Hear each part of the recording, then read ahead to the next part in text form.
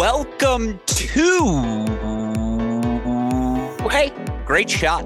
This is the Great Shot Podcast, a Cracked Racquets and Tennis Channel Podcast Network production. My name is Alex Gruskin. On tonight's show, we've got another edition of The Deciding Point, our weekly breakdown of everything that happens across the Division I college tennis world. Of course, here on Wednesday nights, we break down all the Division I men's action. But much like we said last night in breaking down the women's results with John J. Parsons, look, we're about a month away from the start of the NCAA tournament. Every result from here on in has tournament implications. Every dual match matters as such, as expected. We have a jam-packed show for all of you listeners tonight, and we are happy to be back live here on our Cracked Racquets YouTube channel. We've had to do a couple of pre-recorded episodes of late. We also do apologize for the fact that we had to push tonight's episode back an hour. Nevertheless, we are here to break down everything that's happened across the past week in the Division I men's college tennis world. And joining me on tonight's show to break it all down, as he does each and every week, is a man you know best as the forefather of the college tennis ranks formula predictions, never far from the listed UTR, one of the many dames to root for the Liberty Flames, a man with the dare to be a dirt bike extraordinaire. That said, don't confuse him for a car mechanic. It's the lean, mean, vegan machine, the Professor, Chris Halioris. Chris, hey, great shot. Welcome back to the show. We're live here tonight. You feeling good, my friend? I'm feeling great that I'm here. Not so great based on the intro. I take full responsibility, folks, and apologize for the hour delay. Returned home from vacation, thought the IT guy would be car mechanic and change the brakes, not knowing that when you have an electronic parking brake system, it's a little trickier.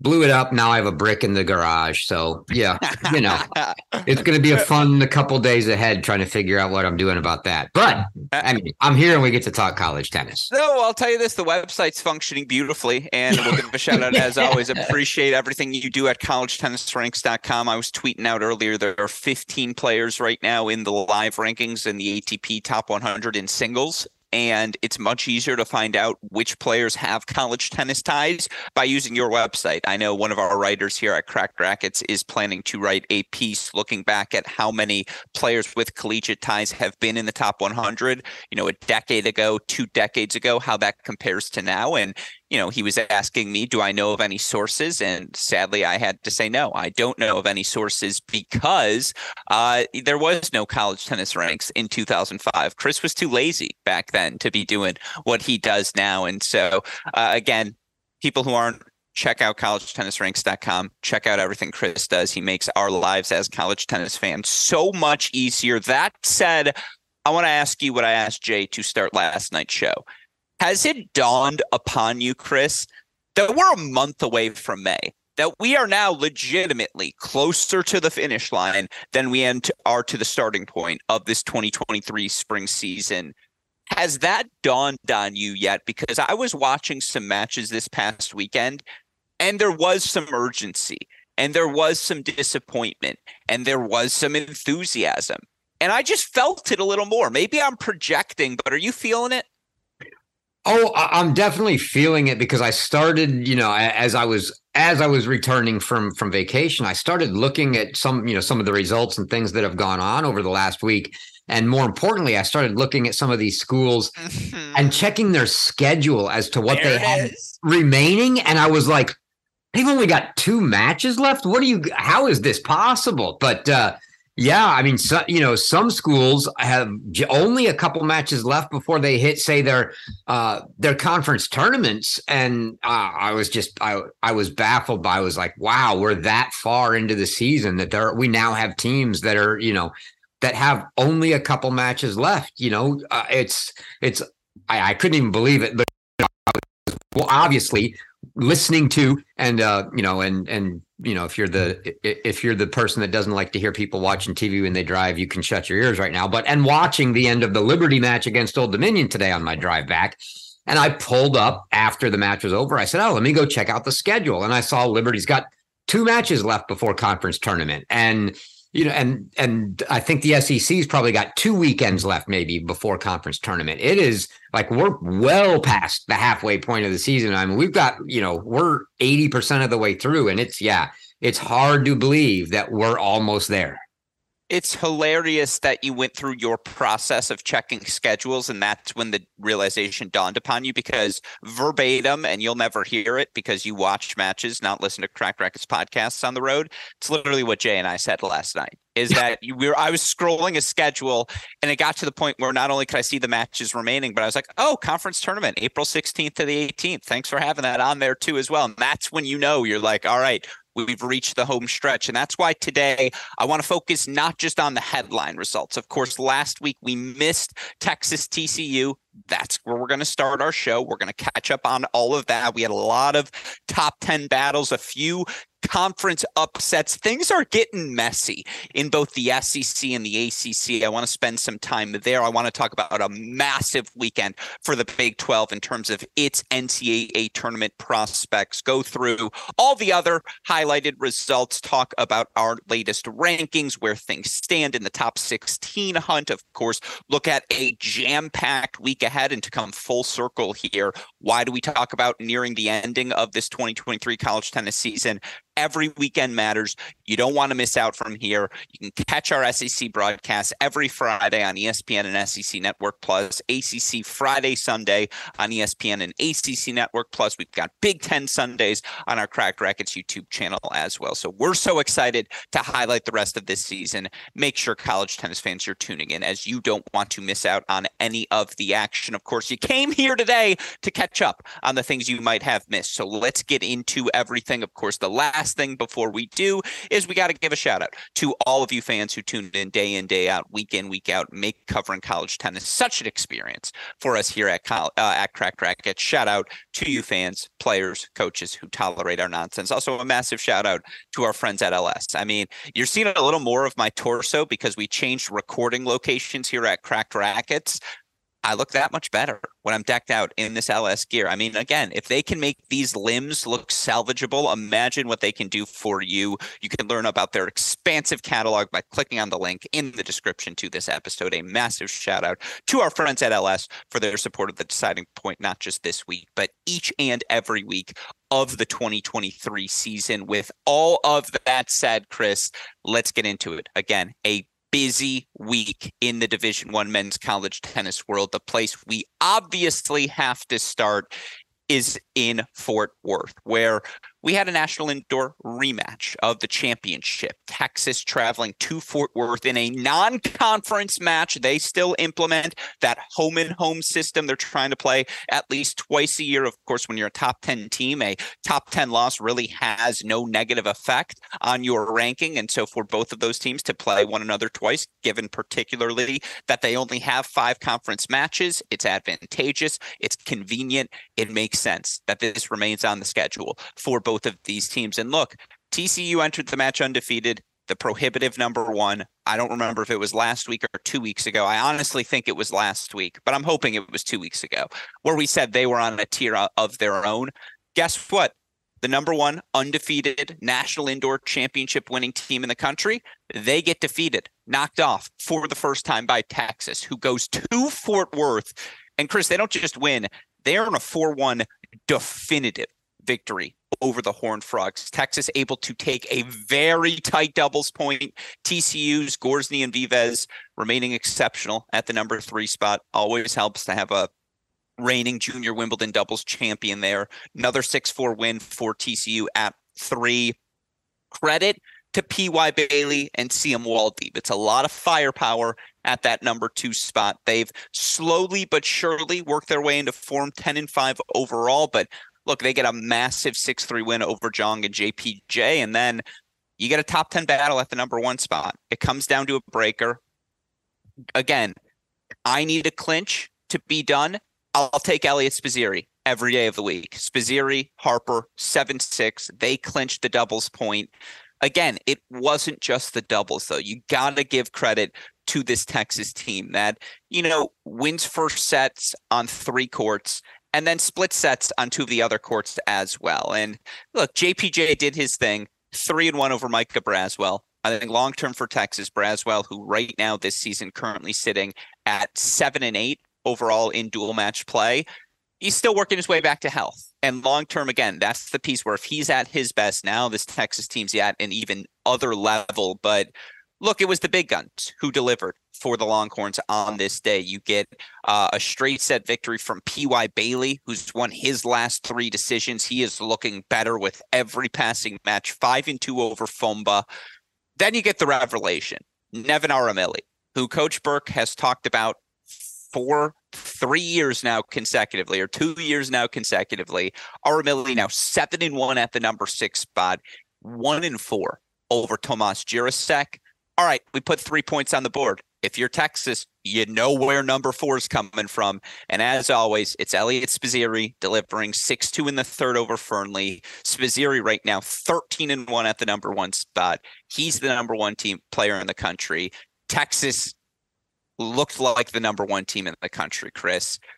This is just I'm so angry with you. Let's just get it out of the way. How I let you talk me out of saying this is we've been saying they're a year away for 2 years now. This is why. When they're healthy, this is what this group can do. Yeah, I mean, and I think it was to, your question. I think it was the pre-recorded episode on Monday of the Wednesday match last week that we had said TCU was the, kind of on a tier of their own. And then, because I was thinking about that as that match happened on that night going, boy, called that one totally wrong. And now TCU doesn't look like they're on a tier of their own, obviously, anymore. So yeah, no, great match for Texas. I mean, look, they're rolling on all cylinders right now. They're back. Texas is back. I think that, as you pointed out, and probably more just trying to get healthy more than anything else, Micah Braswell is the only spot that you even really look at there and go, I think that's a spot, if you're going to beat them, where you go, I think we got to win there. And then, but I mean, everywhere else, yeah, CM is playing great at 4, which we said was going to be key for them this year. Obviously, Spizzirri is the number 1 player in the country doing his thing. PY to go straight sets over Fomba at TCU. Yeah, things couldn't be going much better for them now, right? It's a good time to be in Austin there. Well, 14-2 is this team overall. They lost at Columbus. Everyone loses in Columbus. They lost to TCU in the National Indoor Final after beating Michigan and Ohio State on back-to-back days 4-3 in the night session match at the indoors.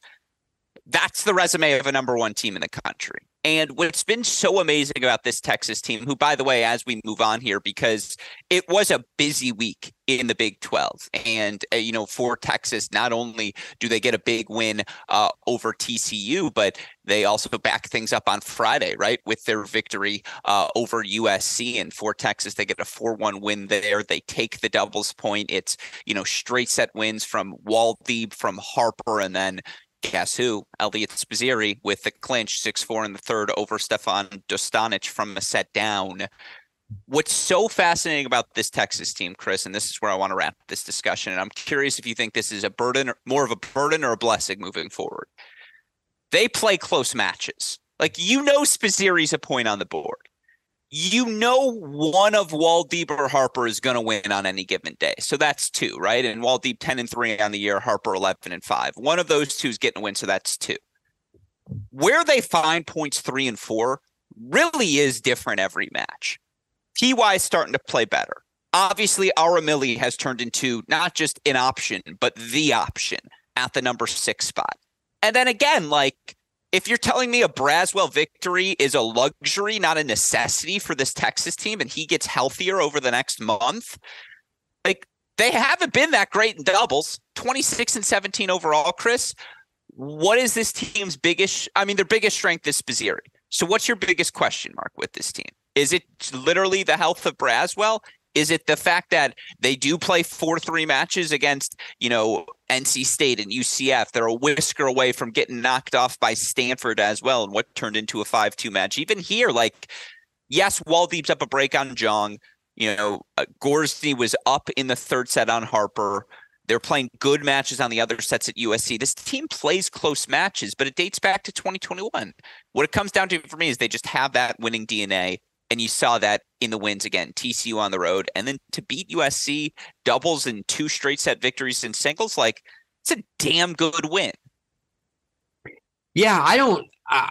Normally, I would be, I think, concerned to your point about teams that play a lot of close matches. So, if you're going to play a lot of close matches, you get to the NCAA tournament and one of them is going to jump up and bite you, and and you're going to get upset. But I don't think that's the case here. I mean, there are schools I think that probably play more close matches that I would be more concerned about than Texas. I think for them that their close matches just come because it's just a different guy every time. And sure, it could jump up and bite them, but I don't think it's not like it's going to jump up and bite them against a team outside of the top 8. And that's where I think the teams that I would normally have that concern with are susceptible. They're susceptible to somebody getting them. Now, granted, NC State almost did it, and that's a team outside the top 8. But I just think they're rounding into form, and they're just so solid right now that it's going to be really tough for that to happen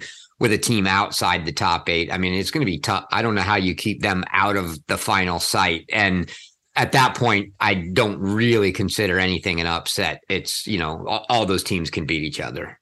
Yeah, and I want to get back to the USC side of things, but let's move over to TCU, who, again, dropped that match at home 4-1 to Texas. They bounce back, though. They get a 7-0 win over USC, I believe, on Friday. And, I mean, look, it was a strong bounce back. 6-4 wins at the 1-3 double spots, and then, 3 straight set victories. Fumba, Jong, Gorsny all getting the job done pretty quickly. You had Fernley with the 4-0 win over Dostanich. The interesting thing to note, 2 lineup things. A, JPJ up to the number 2 spot in that USC match. They also go with Vives at that number 6 spot. He goes 3 sets with Sam Rubel. So I still think for TCU, you have the question mark at 6. I don't think any of Jirasek, Vives, or Maxted have separated themselves thus far. But, I bet if you're Coach Roditi, right, if you get 2, I don't know, what's his drink of choice? I feel like I should know what his drink of choice is at this point in our relationship, and it's kind of indicative of my lack of drinking that I don't know his drink of choice. But let's just say you get 3 beers in Coach Roditi. It would be like a Dos Equis or yeah, something. Yeah, sure. you get 3 beers in him. He would tell you this loss was the blessing, right? He'd be like, hey, it's always good for the guys to get a little reality check come the start of postseason play. Yeah, well, I think so. And the other thing is, I think even if it wasn't this one, he would probably also tell you, look, we have a home and home with Texas, which means we still have to play them in the conference match.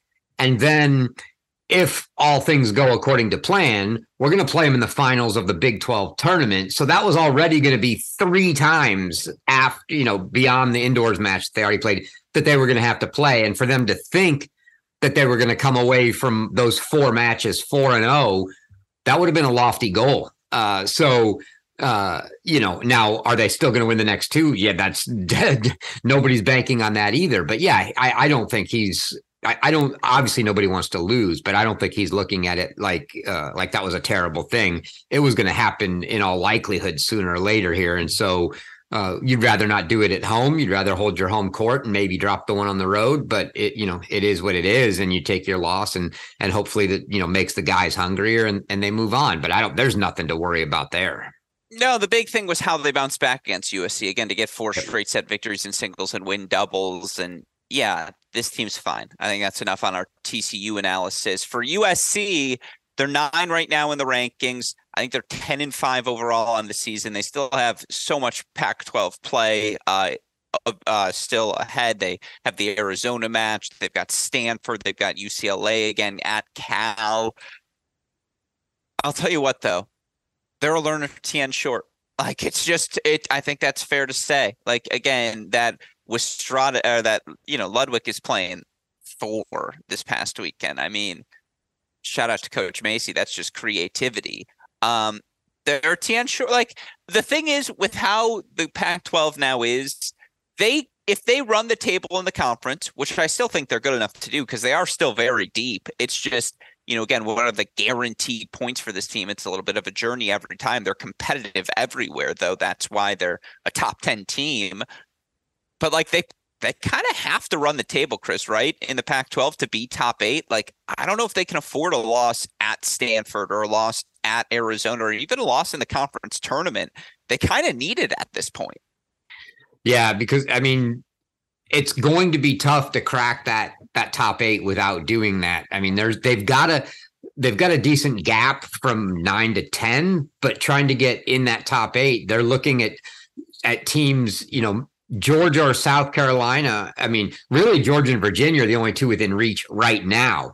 And Georgia's got some tough matches coming. So that's a team they could get around. But to your point, if they drop the Stanford match or they drop, God forbid, any other match besides that, because that would probably hurt, Arizona, Stanford, the next two best ranked teams in the Pac-12. If they dropped anything besides those, that would be devastating. It's going to be tough, I think, for them, just because there are so many more opportunities for those other schools to get points that actually count for, bigger point value wins than USC will have. USC is the top team in their conference, and they're looking down at Arizona at 18 and as the next best school they can get points against. And they're looking at trying to catch Virginia, who's got North Carolina, who's better than that. You've got Georgia, who's got South Carolina, Kentucky, Mississippi State, Tennessee, all of those teams are better than that. So just too many opportunities for those schools to think that it's going to be too easy to get around. They need to run the table. Yeah, very well said. And so, especially with South Carolina getting beat up, it's like, again, South Carolina, Kentucky, and Georgia could all get 3 top 8 seeds if they all finish on the pace they're on in conference play. If Tennessee makes a move, who knows? You feel like, again, the SEC, though, can get 3 top 8. Michigan, Ohio State, with what they did in their non-conference. The Big Ten gets 2.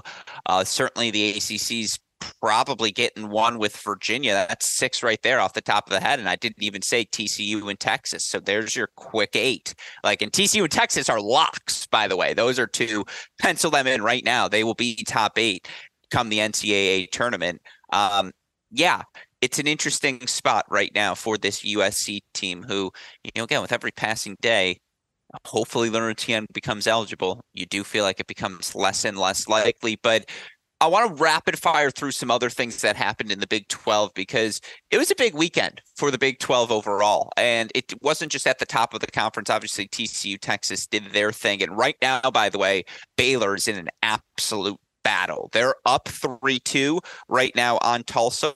I believe it's 5-all in the third set for Milutinovic. And I think Velt is either in a third set or he dropped his match in straight. So it's 3-all. I got to check that out. But absolute battle for the Baylor Bears. But look, there were a couple of Ohio State. There were a couple of Oklahoma State, Oklahoma, Baylor results I want to run through. First of all, let's start with Oklahoma. And again, we're going to do these quickly here, Chris.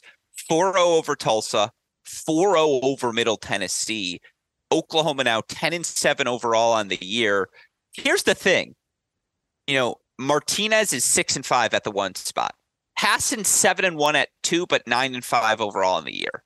Han's been great at 11-3, but Monsi's 6-6 overall on the year. They're 27-15 in doubles, but they've played 10 different combinations. I still feel like Oklahoma is not nearly as good as they should be on paper, Chris. And with these wins, though, they're going to get in the tournament now. This was huge for the Big 12, huge for Oklahoma.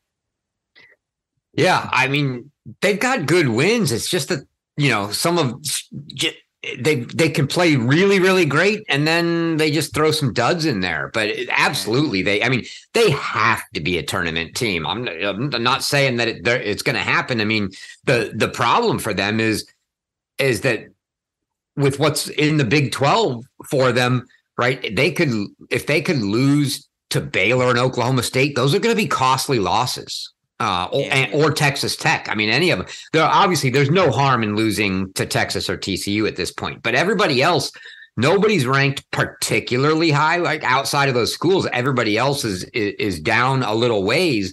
So, I mean, Texas Tech right now being the highest, I believe, at 31. But that means a little bit of a deduction. So it could get costly for them. But I mean, with what they have on paper on that roster, they've got to be a tournament team. They have to find a way to make it. Yeah, and I think one of the things, we knew 4 of the guys, but senior Justin Schladiger has been really good this year as well. And he stepped up and he had a big weekend in both of these matches. And look, it was a tough weekend for Middle Tennessee. They drop a match at Oklahoma. They also drop a match at Texas Tech 4-2. And again, you look at this Texas Tech team now, Chris, who obviously head coach Danny Whitehead unfortunately stepping down right before the season. They're 12-6 overall on the year. Texas Tech is right in that tournament hunt right now. You look for them in the rankings, Chris, they're freaking 31. It's like Oklahoma State, who, by the way, also got a big win here this weekend. They knocked out Tulane. Baylor, by the way, got a must-have win over SMU, and they kind of need tonight as well.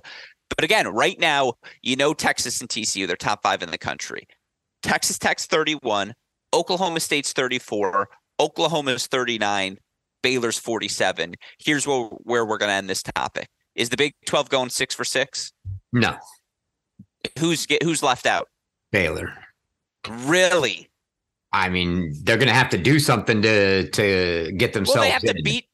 Do they have to beat everyone? Not named Texas and TCU. If they go 3-2 in their conference matches, are they in? Well, I guess I can take that back. They've got nothing. They've really only got 4 wins that are counting for anything right now. So if they can just get anything on paper here, like if they can get 2 wins, even if 2 of those wins are, they don't have to beat Texas or TCU. If they can get 2 wins out of the other 3 matches, so between Oklahoma, Oklahoma State, Texas Tech in conference play, I don't know that they even have to win all 3 of them. They've got to win 2 of them. But right now they're obviously, of the 6, they're the least likely. They're the ones with the most pressure on them to do it. Everybody else right now is sort of in the field having to work themselves out. Baylor's out having to work themselves in. Yeah, no, it's interesting. Again, 6 teams, not a ton of matches. Every match extraordinarily valuable in Big 12 play. That's enough time, though, on everything happening in the Big 12. Let's move over to a messy SEC. We're going to rapid fire through these results because there were a lot of them to discuss in the Southeast Conference. But obviously, the place we have to start, South Carolina gets upset again. 2nd loss in the conference now for this South Carolina team as they're knocked off at home against Auburn. Here's the most amazing part. South Carolina took the doubles point. And yes, they were playing without James Story. And obviously, Story's been exceptional for the team this year at the number 4 singles spot. But still, they won 3 first sets. Houle, Thompson, Samuel.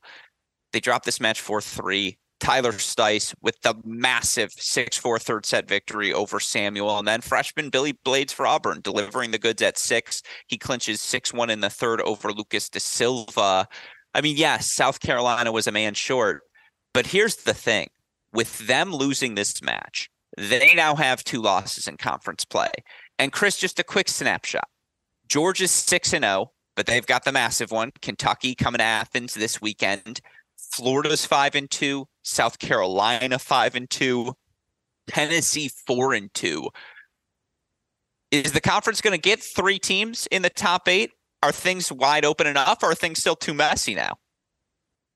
You're going to laugh, but it's very possible they get 4. Really? What? Well, so I'll give you the what if here, and anybody can go do this. Go plug in Tennessee sweeping the weekend on the road this weekend. And Tennessee, just for the record, who do they have this weekend? They have, I don't know who they have. They're on the road. Do they have what? Not Georgia. They have Kentucky and what? Yeah, they've got. I'm sorry, they're not both on there. They've got Mississippi State and then at Kentucky, and then I think it's at Kentucky. They've got Mississippi State and Kentucky. Weekend. If you basically just go to the what if and plug in, take all the higher seeds except have Tennessee win both their matches, they're number 8. And they have come on strong. They got massive wins this past weekend. We're going to talk about them in a second. I still think it would be, for even if they push their way in, it probably takes one of the SEC folks out, but it's still possible. I mean, Texas and TCU are obviously locks. Ohio State has to virtually at this point be a lock with where they're at and the points they've got. And Michigan is, pretty darn close to a lock as well. So that's 4 teams that aren't. And so now that means if we want to entertain the idea of 4 SEC teams, it means Virginia's out, which is possible depending on how the ACC plays. I don't think it happens. So I think it's, but 3 absolute possibility. Kentucky, South Carolina, even with those couple losses, their losses aren't all that costly. It's more about all the good wins they have. So Kentucky, South Carolina, those 2 teams should be in. Now, whether it's a Tennessee or a Georgia as the third, I think you get 3 for sure. Yeah. All right. Well, then with that in mind, give me one take on all of these results.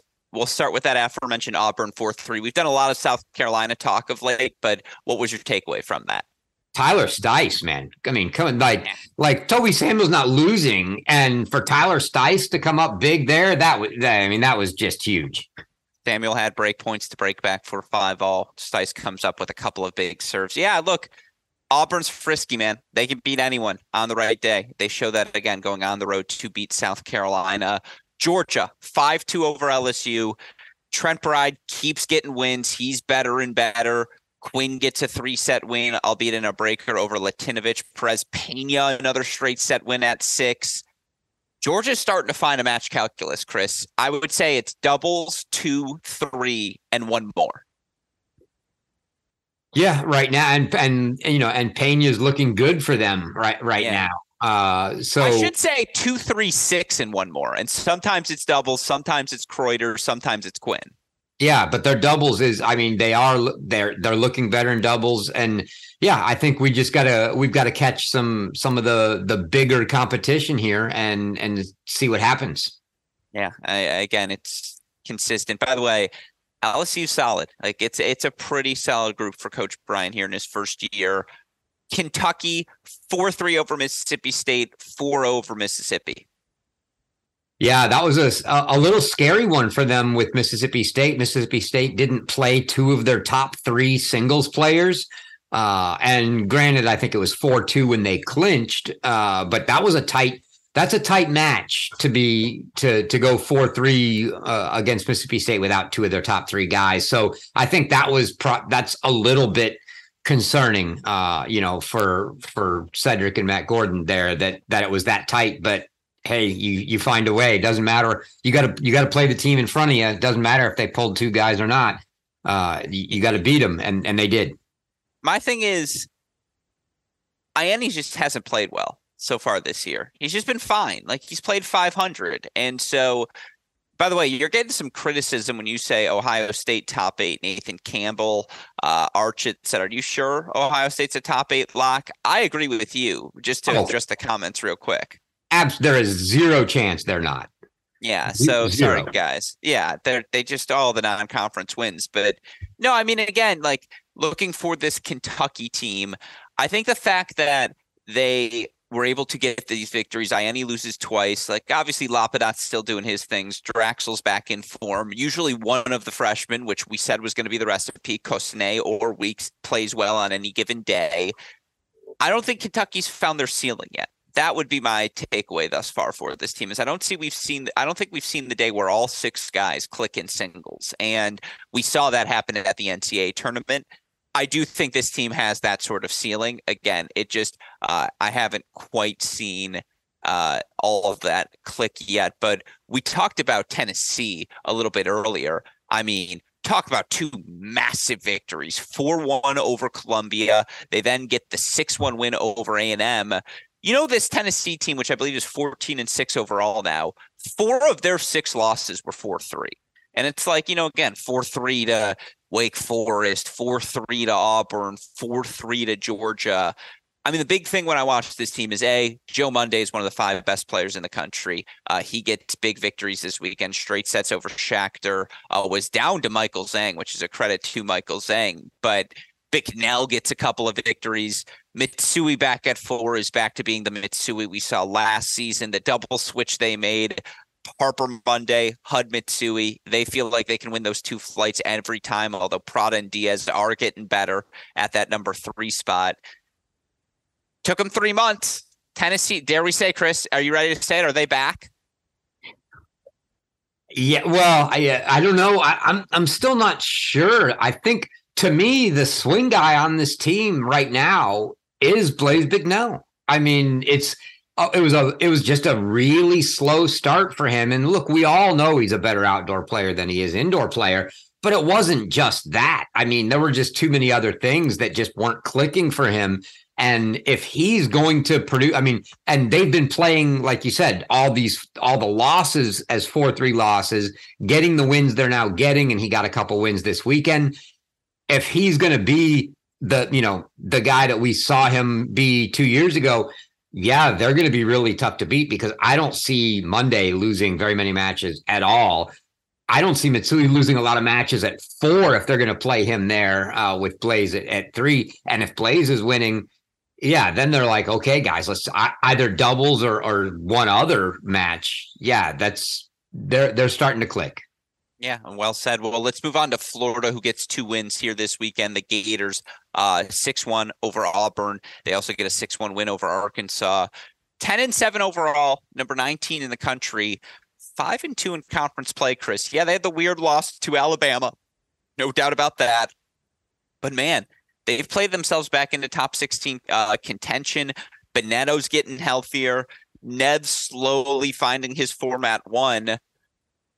I'm starting to buy on the stock of this Florida team. Maybe not this year, but next year, 2024, I like the core they have down in Gainesville. Yeah, it's definitely a good core. I mean, obviously, Nev's not going to be around, or Lucas Greif, but yeah, Bonetto, Braswell, Olakowski, Tokat, and Arundorn, like that's a good core to build around. Grant, absolutely, they've absolutely got a good core there, and yeah, it is sort of a weird resume for them with, losses to Alabama and Mississippi State. But then, that's after what Auburn did, against South Carolina, for them to beat Auburn 6-1. I mean, 3 straight set wins, 2, 3, and 5. Like they got the job done.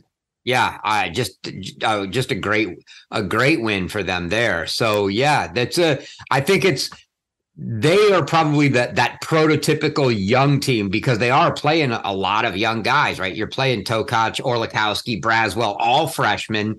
Bonetta, a sophomore. Grant, a guy that hasn't had a ton of. He's been there, but just hasn't played a lot of singles action. And you sort of expect the great one match and then not so good the next one, that just kind of the growing pains you get out of young guys or guys that haven't played a lot, and that's what we're seeing. They've definitely got the talent. Yeah, well, you're our senior SEC correspondent, so let's play the game. Top 8, top 16 in the tournament or not. Other results to note from the SEC: LSU 4-3 win over Alabama, Texas A&M 4-3 win over Alabama, UCF 5-2 over Arkansas. Tough week for Alabama and Arkansas. But again, Chris, you tell me, in the tournament or not. Or top 8 seed, Georgia. I mean, that's probably the cut line, but I'm going to say yes. All right, we rapid fire. Kentucky. Yes. Florida top 16. No. South Carolina top 8. Yes. So then Tennessee top 8 has to be a no, right? Yeah, I think they're going to be a non-tile. They'll be a 9 through 16, I think. They almost fell into not top 16 show. They are non-top 16 category, excuse me. No longer. They are back in the top 16 hunt, which is very impressive again. A&M in the tournament, 11-8, but they're back in, right? Yeah, they're in. Easy. Yeah, Mississippi State top 16. Top 16. A&M top 16? No. Ole Miss in? Yes. Auburn in? Yes. And Auburn right now is a top 16. But long term, yes or no? Uh, yeah, I think so. I mean, Wow. that South Carolina win is just going to age really well for them. All right. Bama into the tournament. No, LSU. that's the cut line. I mean, So no Arkansas or Vandy, and yeah, Vandy's fighting the 500 rule. They're 6-12. They're in trouble. yeah, Bama, Arkansas, Vandy, I think are probably all out, barring just those. Well, Vandy's out. Period. Bama and Arkansas would need to come up with something huge down the stretch in the SEC or big tournament win. LSU is probably the bubble team right now. I mean, they are probably the number, and so for them, they're a year away. Yeah, I mean I mean if you're the bubble, it's not like you're expecting to do big things if you make the tournament. But I think they are going to be really, really close, and they're just going to need a good, they're going to need a good win in the SEC tournament. In all likelihood, they've still got chances. I mean, they get Auburn at home. That's a good chance for a big upset for them. They've still got a non-conference match with Tulane that would provide some points. So, and then they'll get points for wins if they can win. But their road matches at Arkansas, at Ole Miss, those would both give decent points. I think they find a way, and they probably make it. Yeah. All right. Well, there you heard it from our senior SEC correspondent, Chris Halioris. Now, let's move over to the ACC, because here's the exercise I want to do. We're not going to go over every result that we saw for all these teams, because there was a lot of ACC action last week. Most of the top seeds held firm. Now, we will spend a second on that NC State-Louisville match. Louisville coming back, sweeping the top three, straight set win at 6. They earn a 4-3 win to end NC State's undefeated run in conference play. But here's the question I want to ask you. Who's the second best team? Who's the third best team in the ACC? Because we know Virginia's the clear-cut number one. They're undefeated again in conference play. They've been pushed but not tested so far, and they've earned that right. Here's the thing. Outside of that right now, you look at the current ITA rankings. North Carolina's 13, Wake is 16, Florida State is 17, Duke right now at 21, NC State at 23. I think those are the 5 teams who are in a tier of their own in the ACC, who you'd say you all have a shot at getting a top 16 seed. Now, how easy will that be with the SEC congestion at the top? Will there be room for more than 3? I don't know if there will be. I think the ACC gets 3 top 16 seeds. I think Virginia's a lock. And I ask you, Chris, start with one team of the next of the group. Who is your next pick to say they're a lock to be top 16, and why? North Carolina. I just think I think they're just still a little step above the rest of that group that's chasing. I mean, obviously everyone's chasing Virginia, but I feel like they've got the edge there. They do have probably a little more work to do, because Wake's actually got more depth, more quality in the depth of their wins, but I still think North Carolina is the second best team. They have a win over Florida. They have a win over Harvard. They have a win now. They've only dropped one match in conference play. They're 6-1 overall. Their losses to UVA. Here's the thing, by the way. They still have to play NC State, Wake Forest, Duke, and Florida State. So a lot of big ones left on the schedule. I'll also say they haven't had Cernoch that much. He's been in and out with some injuries. 9-5 at the one spot. Segerman 8-5 overall in the year in dual match play. That they've been winning without those guys. That Luke Jansen has looked so good at the number 3 spot. Carl Poling has fit in like a hand in a glove on this UNC campus. And, again, they haven't had Zap that much either, but they're finding ways at the number 6 spot, 12-4 overall. Obviously, with Trip Phillips as your coach, you're always going to be good at doubles. I agree with you. The other thing, by the way, NC State, Wake Forest, Duke, Florida State, all those matches in Chapel Hill for UNC. So I agree. I think they have to be the clear-cut number 2 team. The rankings agree with you as well. They're currently number 13 overall. Here's the fascinating question.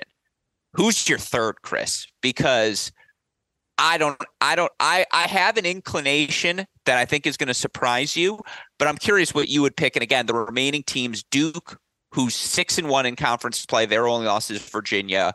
Wake's 5-1 in conference play, their only loss is Florida State. Florida State is 3-2 in conference play. Their losses are NC State and Virginia. NC State 5-1. Their only loss is Louisville.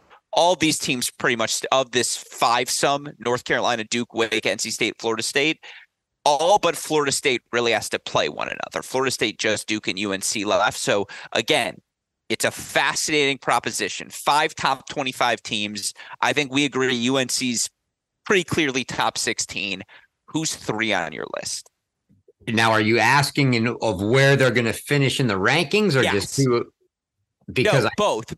Okay, so I honestly think the team that's got the best chance to finish third in the rankings for the host spot is probably Wake Forest, and that's strictly from a math perspective, because the loss to Virginia is going to hurt almost nothing, assuming that they lose the match, right? And they've got some big chances for wins, but that's not the team I'm going to go with. If you're asking me, I would lean to either saying the winner of Duke, Florida State, or I'm just going to say outright, I think it's Duke. So this is one of those moments where I'm reminded how much time we spend with one another. Because the answer is so fucking clearly Duke. Like, I couldn't agree with you more.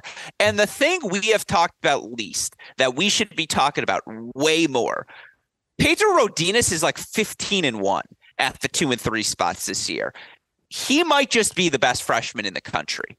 And you throw him, Johnson, Zhang, that is a damn good top 3. And I think the Krugs have been playing well. Michael Heller's there in a pinch. They play pretty solid doubles this season down at Duke. This Duke team's good. And you know what they've been doing, Chris, very quietly? They've been beating who they've supposed to beat. They go beat Louisville. They go beat Notre Dame. This weekend, they go beat Georgia Tech 6-1. And, that's with Martin beating Johns. But Rodinez gives Martin, who's Martin play doubles with? The other one. McDaniel. He gave McDaniel the business at 2. A lot of help you were there, Chris. Thanks. Yeah, sorry. You're still thinking about the car. But like the Krugs, again, they were dominant as well. Duke is fucking good this year, Chris. Like, we have not, after a bad national indoor weekend, just a bad first match, because I know they bounced back to beat Auburn, but a bad first match, they found their form. Like, this Duke team is very good. Let me ask you this, though. Who's the second highest ranked player in the ACC right now? We know ACC Antoine Cornette-Chauvin is 1. Can you guess who's 2? In the actual rankings? Yeah, in the singles rankings right now. Who's the second highest ranked singles player? Because the answer will shock Garrett Johns. Melios Efstathiou, who's currently 11th. Yeah, he's second highest ranked player in the ACC. Garrett Johns is at 17. I know, that surprised me too. And I will say this. I really like watching NC State play. Like, they've got a lot of good guys everywhere. I'm blanking on who the lefty is at 4, Von Sambeek, who's playing really good ball here this year. Like, everyone's slowly rounding into form for that NC State team. I think they're the deepest of this group. But I really of the remaining 4, I think UNC's the actual deepest. I would then put NC State as the second deepest. Florida State's got weird pieces. I just don't get how it fits. I see the same thing with Wake, by the way. We've been saying that for 7 years, like since the Frisokos days. It's been Tachi, Maroney, Sid the Man. Like, sometimes, it turns out Kungu is still alive, and who knows, maybe he's still on the roster this year and we're going to see him come May. God, we haven't made a good Razard Kungu joke in a while, so I'm glad we got that in. Gadjiev, man. Come on. Yeah, exactly. But I agree. Like, here's the crux of it. And they still have NC State, Wake Forest, who by a UNC and Florida State, and all but that UNC match, 3 of the 4 at home for Duke. Yeah. Duke's, I think they're going to get the third top 16, Chris. And that we agree means it's not a hot take. Yeah. No, it's probably not a hot take, but like you said, they've got the big matches outside of the North Carolina match. They've got everything else at home. So, so big matches coming with Wake Forest and NC State coming in. So, I mean, that's going to tell a lot. But then, the regular season finale, Florida State at Duke, that's going to be probably big even for ACC conference tournament seeding. And that could go a long way to determining who is going to be that third team to probably try to grab a top 16 seed. It's very clearly the best group since Cunha, Carleton to here, like since those early 2010s. I mean, this group is good, and I'm looking forward to see them through postseason play. I want to see them go on a road in a Sweet 16 and play a TCU or play a Texas and just see how they hold up, because I think this group is good enough to do some damage on the right day. And again, they played really well this weekend. Yeah, I don't like that we agree, but those would be your two guesses. If they're going to get 3 top 16s, Virginia, UNC, and we both agree Duke, that's scary. Sorry, Duke, you're not getting a top 16. Hate to tell you, that's a massive jinx. I think the road, the on the road for a round, against the top 16 is rough for them. I think you and I are probably in line. The bottom of the lineup is playing better now than it probably has all year, but they're still like doubles in their top 3, and then you just don't know where out of 4, 5, and 6, whether they're going to need one of them, 2 of them, and it gets questionable. Some of the teams that are just a little ahead of them are super solid at 4 or 5 spots, where we're looking at 3 here, and I think that's the question mark. But definitely, they're still capable of being a top 16. All right, I like it. Well, then with that in mind, let's run through the rest of the results we saw on the weekend. Again, you get one sentence of a take. Ohio State goes on the road, 4-0 over Illinois, 4-1 over Northwestern. I mean, solid. It's not in Columbus, so it's good. I expected them to win, but it was pretty convincing. 4-0 over Illinois was the particularly impressive one. Nebraska, Wisconsin, 5-2 wins over Michigan State. How likely is it those two teams can get into the NCAA tournament? Any chance, or do they have to go beat a Northwestern, Illinois, Michigan, or Ohio State? With that for Nebraska and Wisco and Wisconsin, I think State got eliminated with these losses. Yeah, Michigan State's out. I don't like Wisconsin's chances. They're gonna need They gave Michigan a scare this weekend. Yeah, they're gonna need to pull something off. Nebraska actually is their bubble right now, so I think there's a good chance for them if they can come up with another win to give points to them. And they've even got, the good thing for them is even the 9th win for them that's not counting yet, but will by the time the NCAA tournament selection comes around. They've already got decent points there, so they're in good shape. Wisconsin doesn't even have 9 wins, so they need a lot of help. Much more likely for Nebraska. I'm not saying others don't work hard. No one works harder than Sean Mamie. And it's so great to see his Nebraska program has success because, again, blood, sweat, tears. So shout out to Sean. Shout out to Danny, too. That's a really solid Wisconsin squad. They've got upside. When I say that they've got nothing out there, that just means any points move them up. So there's a chance, but they're both going to need, what they really, the odds of beating in Ohio State or Michigan aren't great. No, they need to beat Illinois or Northwestern. But an Illinois or Northwestern win for them would be huge. Yeah, and they did it last year, so it's at least possible. All right, UVA 5-2 over Harvard. One sentence, go. It's what we expect. They're coming around. Yeah, Virginia's back. UCSB, 26th, I want to say, in the rankings. Shout out to Max Kohler, my guy, and the entire team as well. 4-3 over Cal.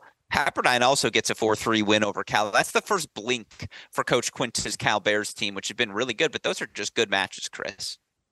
Yeah, I mean, they've always made good use of the portal. They've got some really good guys there, Philip Jordan and a couple others that they've transferred. But yeah, 4-3, that 4-3 win over Cal was huge for them. They're solidly in the field. VCU 4-2 over Cornell. A little, that great win for VCU. A little surprising for me, honestly. I kind of thought Cornell might pull that off. So absolutely great win for VCU. They're solidly in the field. Washington 4-3 over Utah. Utah 4-1 over Oregon. Disappointing loss for Utah against Washington. A huge win for Washington. I mean, for for Raheem and Mitch Stewart there, who going that played there. Yeah, I mean, absolutely a great win for them, a much needed win to keep any hopes alive for them of making the tournament. They're sort of back in the bubble discussion. They're outside, but they're in reach now. Very well said. Currently sitting at number 48. Tulane up to number 43, 4-2 win over Tulsa. I think for me, the take on that, I mean, Tulane, we knew had been coming on. They had one little, hiccup in there against San Diego, but they had been coming on. I was just a little disappointed in Tulsa. Now I know you're telling us, how well they're playing in the Baylor match that may or may not be over. Baylor just won, by the way. Baylor did take the win, which God did they need it? And hey, now you're back in the tournament hunt, like they really are. And Tulsa just. I mean, my take is Tulsa just hasn't found the way. They seem to just keep coming up on the short end of all of these matches. A tough year for them. Yeah. Last one, USF 4-3 over FAU. I mean, go Bulls. I figure that's what you're going to say. Yeah. I don't have much to say about that one. Yeah. All right. Well, then with all that in mind, folks, that's your past week in the Division I men's college tennis world. Of course, we did have an upset. So I imagine we have some movement in our Cracked Racquets rankings, and we'll unveil those for you all now. Indeed, a new number one for the first time this season. Texas ascends to the number one spot off of victories over USC and TCU. Now, TCU doesn't drop far. They're at 2. Ohio State, Michigan holding firm at 3 and 4. Kentucky 5. Welcome back to the top 6. Virginia. South Carolina 7, Georgia 8, USC 9, UNC 10. This looks exactly like my rankings, Chris. The only difference being I had Tennessee in the 10 spot, just coming off of their wins over Columbia and A&M. But I'm fine with UNC 10, and I feel good directionally about these rankings. If those were my top 8 seeds and the season ended right now, that would work for me. Yeah, I have no issues, but the top 7 are exactly my top 7. And then I just sort of have 8, 9, 10, same 3 teams, but jumbled in a different order. Yeah. Here's the real interesting thing. And I had this conversation with Jay on the women's side. It really is down 18 teams for the 16 host sites. Like it's really down to 18 teams. The men's side still feels wide open. Like USC, they're probably a lock, but not a lock of locks. Columbia, Harvard, you feel like one of those for sure is going to get it. Mississippi State, Tennessee, Auburn, Florida, all still alive in the mix. We just had the ACC discussion. You throw in teams like Arizona, Stanford, Illinois on the outskirts of that conversation, and their Georgia win continues to age better and better. I don't know. Where are we at? Like 24 teams for those top 16 spots? Like it doesn't feel like we can narrow it down quite yet. Yeah, I feel like I probably go about 22 or so. I think I go down to around I'll go down to Duke at 21. No, I say we go to 23 in NC State. That feels about right. Well, what I was going to say is I'll go as you interrupted right when I was about to get there. I'll go to Duke at 21 and then add NC State. No, don't you dare disrespect Illinois like that. I don't think Illinois gets there. I don't think A&M gets there, and I don't think Northwestern gets there. But there's just too much meat on the bone left possible for NC State to rule them out. The problem with the Illinois Northwestern deal, right, is they have to beat either Michigan or Ohio State, right? And they already lost to Ohio State. Okay, I accept that the premise of that argument, even if I disagree with the assessment, because I think we would both agree Illinois has the ceiling of a top 16 team. We saw that at the indoors, no doubt. But okay, I accept your premise. Yeah, we'll say 22 or 23 for 16 spots. That feels like a good place to be as we turn the calendar towards April. And as we turn that calendar quickly, just so you know, computer rankings, we've referred to them a lot. Texas 1, Ohio State 2, TCU down to 3, Kentucky 4, Michigan 5, South Carolina 6, Virginia 7, Georgia 8, USC 9, Columbia 10. Let's look ahead, though, to the week ahead. And we've alluded to some of these matches. But, Chris, it's spicy. I have 4 matches or 4 sets of matches I consider tier 1 caliber, which means clear your schedule, cancel your date. Sorry, wife, sorry, significant other, we're not hanging out. I got to watch matches. Of these 4 trips, what entertains you the most? You can only pick one. And you're not allowed to pick Kentucky, Georgia, Kentucky at Tennessee, because we'll talk about that in a second. USC at Arizona, the NC State Wake trip to UNC, or the NC State Wake trip to Duke. You can only follow one closely. What are you picking and why? And is USC Arizona tier 1 worthy? Because I think it is. I was going to say the one I'm following is USC Arizona, just because A, it's going to be a great match. B, it has to be the chippiest of all of the matches. 100%. It's going to get feisty. It's going to get, I mean, again, there's history between these two groups, and you just can't fake that. Now, look, Kentucky, Georgia, Kentucky, Tennessee. I mean, if Tennessee's as good as they have looked over the past month, they have lost 4-3 matches. Eventually something breaks their way. I'll tell you what, if they beat Kentucky, now 4 teams have 2 losses in SEC play. And if Kentucky beats Georgia, again, it's just chaos continuing in the SEC. What's Kentucky's record this weekend? Man, it's too easy to say 1-1 for them to go on the road and win both of those. I don't know. I honestly don't know how they do it. And I've been so good and so kind to Kentucky all year that I'm going to have to catch flack for this. I'm going 0-2. Wow. I mean on the road in the SEC is just, it's no joke. I mean, let's do some in-depth analysis because we are capable of this instead of just surface level. Swing matchup in Georgia, Kentucky. Is it Lopinot versus Bride at 3? Or is it just that simple? I mean, that's certainly going to be a big match. And I think Kentucky's got to win that match. I kind of like the way the things have been going. You've got to favor Georgia in doubles. And I mean, how good is like Quinn Draxel going to be? I mean, that's a match. Kreuter Body, 2 guys who started out on fire and have cooled off a little bit. But to your point, like Ianni hasn't been great, but he's also, he's one of those. He can win any match if he catches fire. Yeah, we know the talent is there, and I think it's just that, like, if he really gets into it, he could just be like, he can beat anyone, and so that's going to be a huge match for me. I don't know.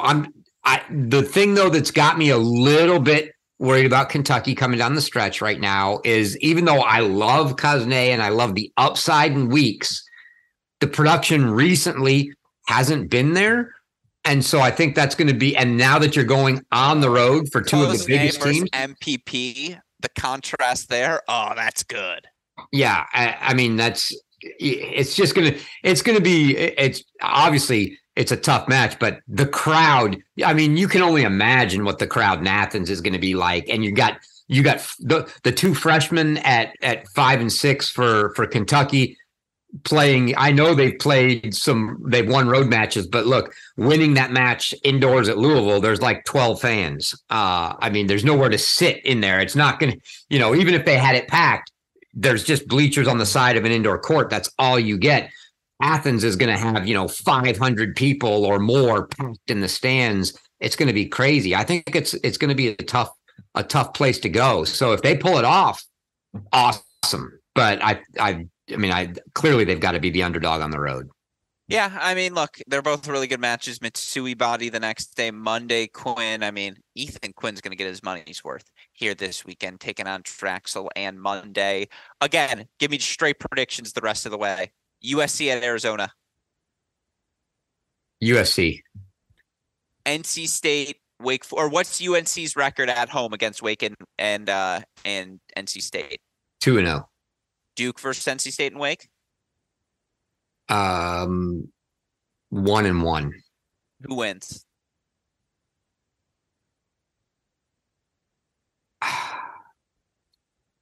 Say it. I think NC State beats them. All right. South Carolina at Ole Miss. Oh, South Carolina. Upset alert. Little upset alert. I mean, Ole Miss I've said it a million times. It's a hard place to play, but my goodness, South Carolina's they've got to get it back on the right track here. That's a match they win. Bulldogs at Tennessee. Florida at A&M. That match is going to be freaking feisty. That's going to be a great match. But again, A&M, that's a good home court advantage for A&M. It's obviously not a short trip for Florida. And a lot of young guys. So I'll lean the home team. Yeah, and there are a lot of other good ones. Oklahoma's and Oklahoma State make their Texas TCU trip. UCLA's also got a critical Arizona swing. Stanford at Utah, that screams a little upset alert. Cal at Utah as well. Michigan versus Michigan State. If you get Styler versus Ozone, I mean, hello. Notre Dame at Louisville. Again, Clemson at Miami has all sorts of NCAA implications. A lot of good stuff on the schedule this week, folks. And, of course, we will be back next week to break it all down once again as we continue to get excited for the home stretch of this 2023 college tennis season. With all of that said, of course, a shout-out to our dear friends at LS for their continued support of this show day in, day out. A shout-out to all of you fans as well, whether it be Archit, I saw Nathan, I saw Scotty B, all the usual cast of characters. We appreciate all of you who tune in live, all of you who make covering college tennis such a joy for us here at Cracked Racquets. With all that said, before we wrap today's show, Chris Halioris, any final thoughts? I'll give you a couple I think that are going to be interesting that aren't on our top 20 watch, but they're good bubble matches for the weekend. Tulane SMU. That's my list. Yeah, that's a right in there bubble match. Middle Tennessee at Memphis. Yeah, UCF at Memphis.